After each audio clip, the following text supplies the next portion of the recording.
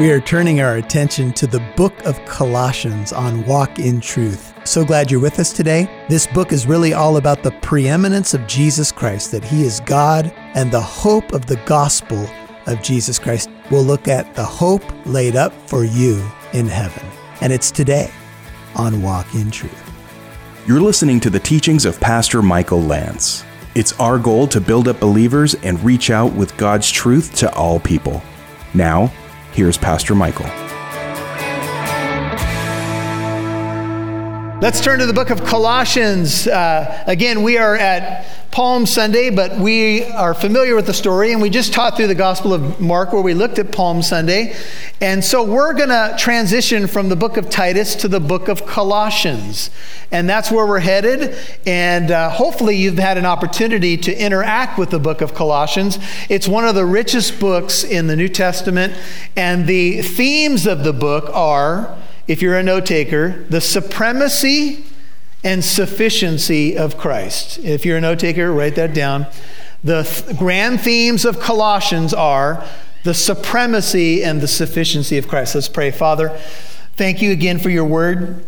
As we now have an opportunity to turn to it and learn about the book of Colossians, one of the grand books of the New Testament.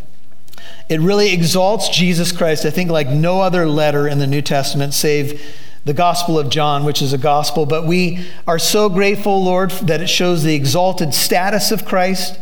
Lord, we know that many times people attack who you are. They deny your deity or deny your sufficiency. But this book is going to answer a lot of questions about that. And I believe it's going to cause us, many of us, to soar to new heights in our view of Christ. And so, Lord, it is our prayer that you would add and take away from what I've prepared, that you'd show us glorious things from your word as we do a message called The Hope Laid Up for Us in Heaven. Jesus, you are in heaven. You're at the right hand of the Father. And thank you that you ever live to intercede for your people. Thank you that you're the forerunner. You blazed the trail in your own blood. And thank you that that hope of your presence in heaven and your work in our lives today and the future to come is the anchor of our souls. As we talk about that hope this morning, may you bless the study of your word, and may you bless us. Let us not just read the word, let it read us. Father, let it read us. Let it be written deep in our hearts that we might act upon it for your glory. In Jesus' name I pray. Amen. All right, the book of Colossians, the hope laid up for you in heaven. This is the first message. And as we look at the book of Colossians, Colossians is going to answer a lot of questions about the person of Christ. Colossians has been called the twin epistle to the Ephesians. When I say epistle, I just simply mean letter. And it has, some scholars say, as many as 78 verses in common with the book of Ephesians. So if you've enjoyed studying the book of Ephesians, which is a great book, you'll enjoy studying Colossians as well. The difference between Colossians and Ephesians, although called twin epistles, is the focus of the book. In Ephesians, the focus of the book is the church, the body of Christ, although Christ is also in the book. And in Colossians, the focus is the head of the body, Jesus Christ himself, his identity, his supremacy and sufficiency. What was happening in the ancient world is like what happens today. Jesus Christ and his person was being attacked.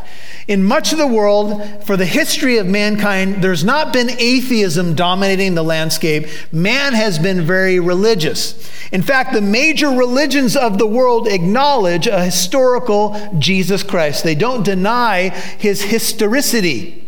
But what they deny is his claims that he's God, that he claims to be the singular way to the Father, that he's the creator, etc. And this is very important. The Gospel of John, Jesus himself said, "For God so loved the world that he gave his only Son, that whoever believes in him will not perish." So the Bible calls upon us to believe Christ for who he is.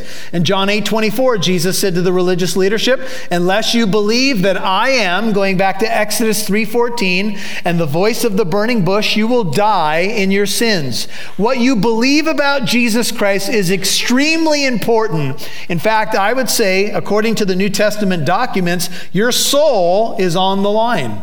What you believe about him. If you're wrong about Christ, you can be wrong enough to lose your soul. Now, what was happening in the ancient world is happening today. There is a demotion of Christ. There are many people who say Christ is not God and he's not the singular way to God, but Jesus said, I am the way, the truth, and the life, and no one is coming to the Father except through me. These are very exclusive claims. These are very radical claims. And the question is, are they true claims? And that, I suppose, is what people are wrestling with all the time. Easter brings about its slew of articles. Time Magazine, the History Channel, all are commenting on the person of Christ. They're commenting on who they think he is, the historical Jesus. Are the manuscript documents actually accurate? Can they be trusted? Is there truly a heaven? Jesus said there's a heaven. He said, if it were not so, I would have told you. I go to prepare a place for you. Jesus said, if it weren't true, if there wasn't a heaven, I would have told you. But there is a heaven, and God, it's impossible for God to lie. So we know there's a heaven, and we know there's a hell. The grand themes of this New Testament document, as I mentioned, are all around Christ and his sufficiency. If you look at chapter 2, just as we do a little bit of an introduction before we get into the verses, look at verse 9. It says, in him, Colossians 2:9, in Christ is all the fullness of deity which dwells in bodily form. Colossians 2:10, and in him you, this applies to us as well, have been made complete. His sufficiency as God in human flesh makes you complete. You are complete in Christ. Do you feel incomplete? Well, it's the human dilemma. People are looking for peace everywhere. The book of Ecclesiastes talks about a search for peace and meaning in wine, women, song, building programs, intellect, the writing and reading of books, you name it. And Solomon said, life is vanity. If you're disconnected from God, and it makes sense, if you're disconnected from your Creator, you're going to experience futility. But in Christ, you are sufficient. You can have a full life when you meet your Creator and come to know his redemption, which he paid at the cross.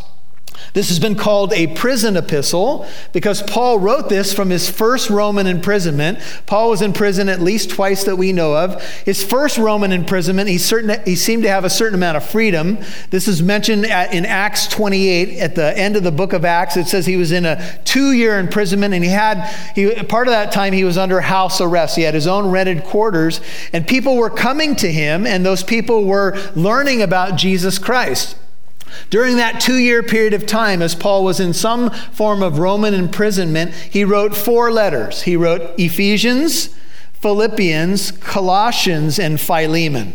4 letters in his first Roman imprisonment. In his second Roman imprisonment, as he's awaiting death under Caesar Nero, around AD 68 is when he dies, he writes the book of 2 Timothy. So this is what's called his first Roman imprisonment. 4 prison letters are written, and they are very well-known letters. And it amazes me that Paul could write Colossians from a prison experience about the exalted Christ, about the sufficiency of Jesus Christ, even while he was in prison. Which just goes to show you that it doesn't really matter what your life circumstances are. In fact, sometimes we can see the exalted nature of Christ the most when we are at our lowest. Would you agree?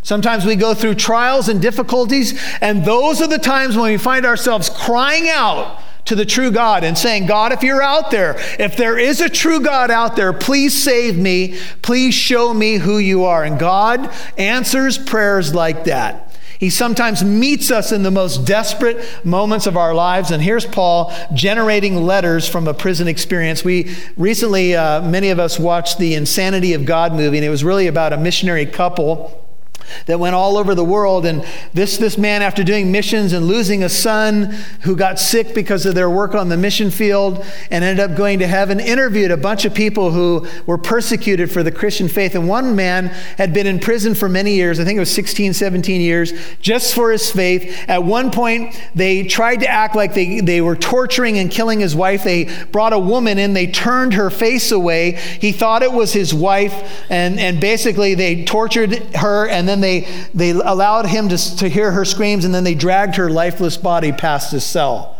just to spite him.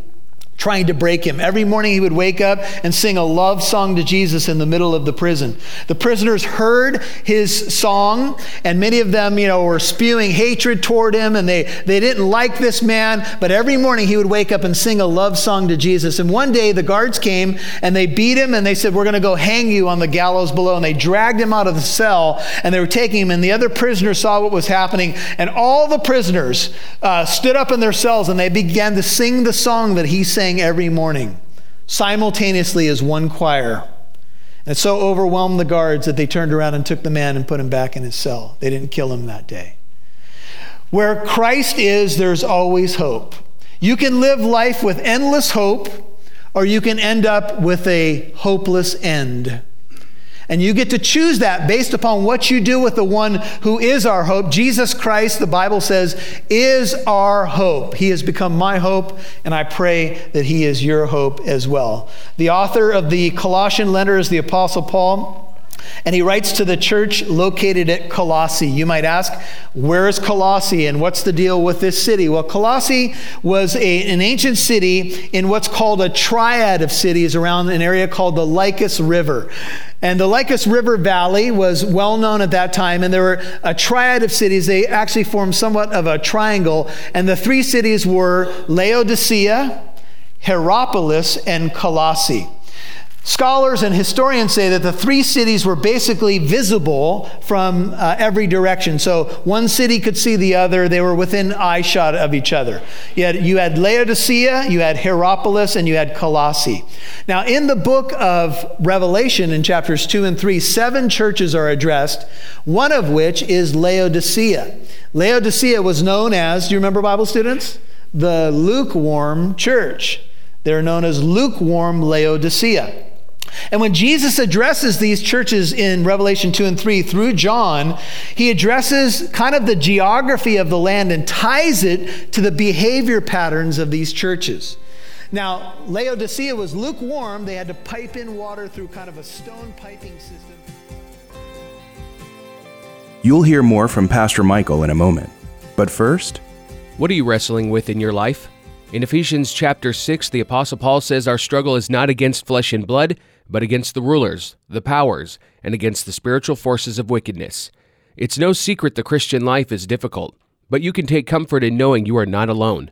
In Pastor Michael Lance's book, Suit Up, he shows you a revealing look at God's armor and how the Lord will equip you to face the world. You'll learn about the nature of the battle, who the real enemy is, and God's provision to be victorious. Learn about how each piece equips you for spiritual battle when you get your copy of Suit Up today on walkintruth.com. Now back to Pastor Michael Lance right here on Walk in Truth. In Revelation 2 and 3 through John, he addresses kind of the geography of the land and ties it to the behavior patterns of these churches. Now, Laodicea was lukewarm. They had to pipe in water through kind of a stone piping system. And by the time the water got to them, it was tepid. And Jesus said, "You are neither hot nor cold. You're lukewarm, and I'm about to what? Spit you out of my mouth." It was a warning. I don't think it meant that the lukewarm Laodicean church was beyond repair, but I think it was a warning that Jesus was trying to, he said, "I wish you were either hot or cold." Now, in the triad of cities, one of the cities about 12 miles to the north was Colossae. Colossae was at the base of Mount Cadmus, and Colossae was known for these cold waters that ran down through it. So when Jesus says, "I wish that you were either cold or hot," he's probably referring to the cold waters of Colossae. Cold, refreshing on a hot day. Hierapolis was known for hot springs. There were these hot springs. People would come from all different regions, and they would come into these hot springs. And if you've ever been in a jacuzzi or hot springs, oh ho ho ho, you know how good it feels on your body. It can be very medicinal. You can sit in the jacuzzi with the jet hitting your bag. Oh yeah, right? Hot springs can be good. They're medicinal. Cold water, refreshing. But Laodicea was lukewarm. And these were the three cities around there. And Colossae was also known for There were these incrustations that came. There was chalky water, and sometimes they formed almost like stone shrouds over certain areas of the land. But it was known for wool, and there would be sheep and shepherds out there and pasture land, and there was a whole thriving wool industry. And Paul writes to the church at Colossae. Colossae would now be located in the western part of Turkey. So Asia Minor, what we know and we hear about Asia Minor in the Bible, was considered proconsular Asia Minor. You say, what does that mean? It means that that's what the Romans called the area. It's not the Asia that we know. Asia Minor was an area of now considered modern day Turkey. And there was something like, if you add in Colossae and other churches, there are something like 10 churches in this area. Those churches are not there anymore. But when they were addressed, they were obviously vital churches of the day. Colossae was about 100 miles from Ephesus, and this is the church that Paul addresses. How was the church planted, you might ask? Well, it appears that as Paul did a 3-year ministry in Ephesus, he was there, Acts chapter 19 records this, and he taught for 2 years in the school of Tyrannus. So Paul was in Ephesus. He kind of set up shop, almost did like a miniature Bible college. People were getting saved, and they were being discipled in this Bible college. And as they went out from the school of Tyrannus, having been taught by the Apostle Paul, they were going back to their home regions. A man named Epaphras went back to the area of Colossae. This is what we surmise from the evidence we have, and began to share the gospel with people. And it looks like he became the pastor of this church. His name is Epaphras. So Epaphras at some point goes to the Apostle Paul, in his Roman imprisonment, and he begins to share information about how the Colossian church is doing.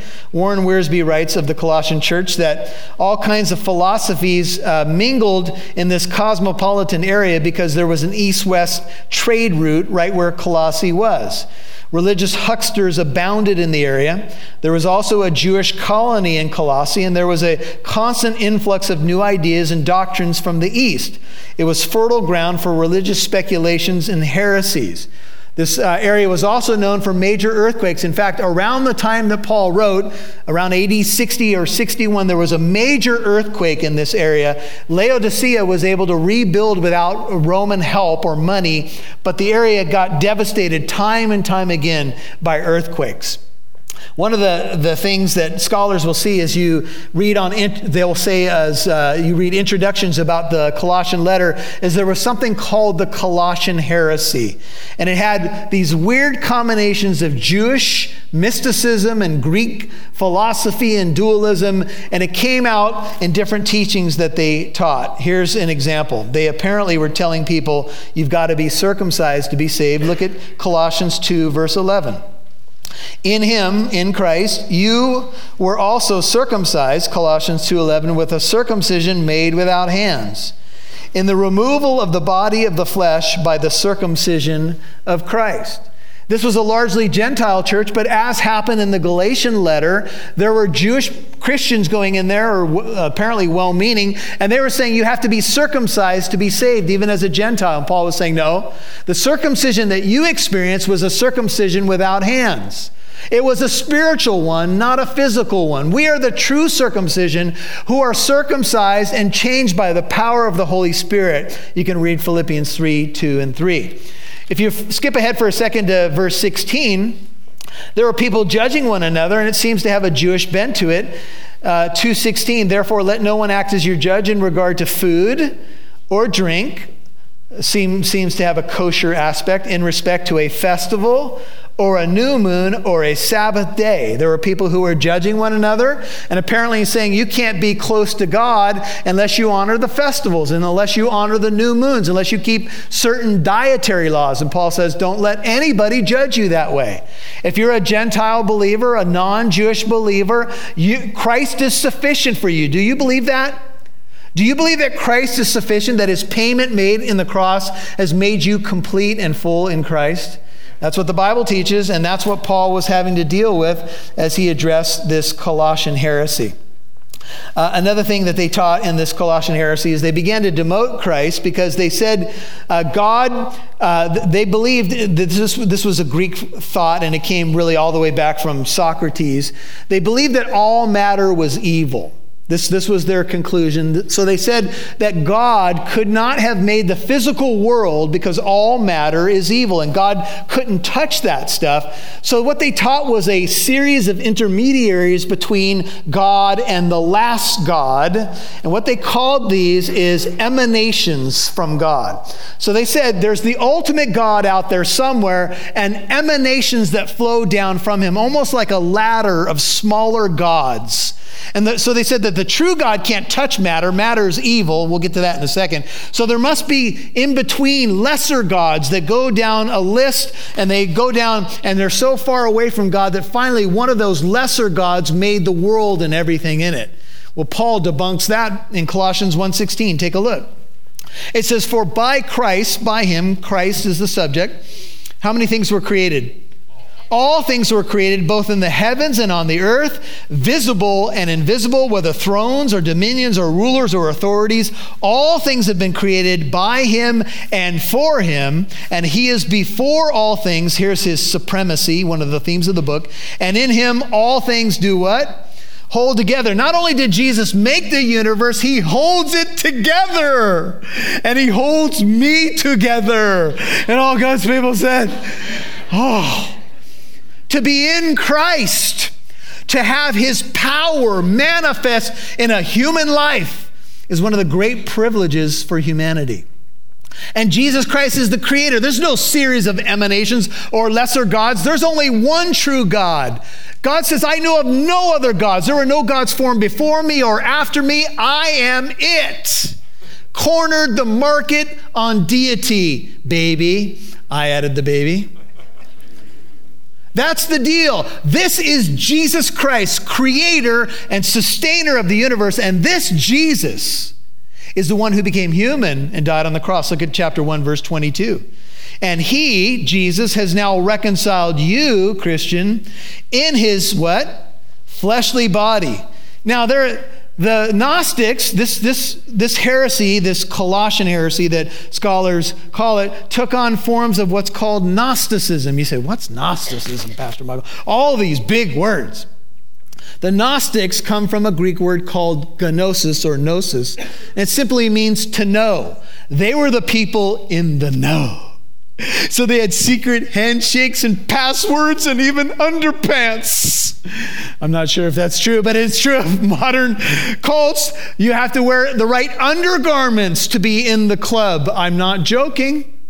And you have to know the passwords and the phrases and the way to climb the ladder to this God, because you must achieve your way through all these lesser gods and intermediaries.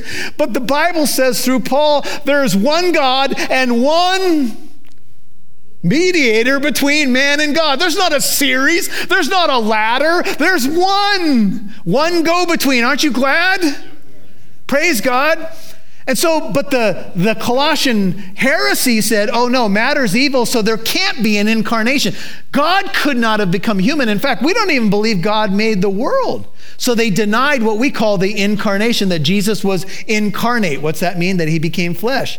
And the Gnostics taught that Jesus was a phantom. He looked physical, but he really wasn't physical. He just appeared that way. And in the Gnostic romance books, they said when Jesus walked, he didn't leave footprints. He was just a phantom of some sort. That's a lie. He was born in Bethlehem, fully human, right? Perfect, but in a human body. That shows you that not all matter is evil. Jesus Christ is God and became flesh, God with us. Amen?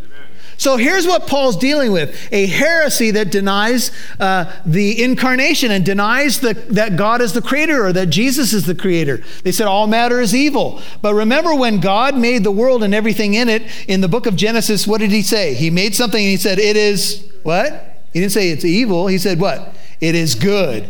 It is good. It is good. The one time he said it's not good is it's not good for man to what? To be alone.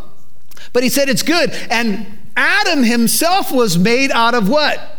The dust of the ground, out of matter. And God breathed into Adam the breath of life. And Adam was a perfect being before the fall. Not all matter is evil. That's ridiculous. But some of the people in the church picking up Greek ideas from Greek philosophy and what's called Greek dualism began to deny the biblical accounts and the identity of Jesus. And this still happens today. People get an idea, they presuppose the idea, it's called a presuppositional viewpoint. They put it on the text and instead of letting the text dictate what's true, they presuppose an idea and say, well, that doesn't square up with this. And they become the judge of the Bible rather than the Word of God becoming the judge of all truth and ideas. Amen? Well, this is something that we all need to be very careful about.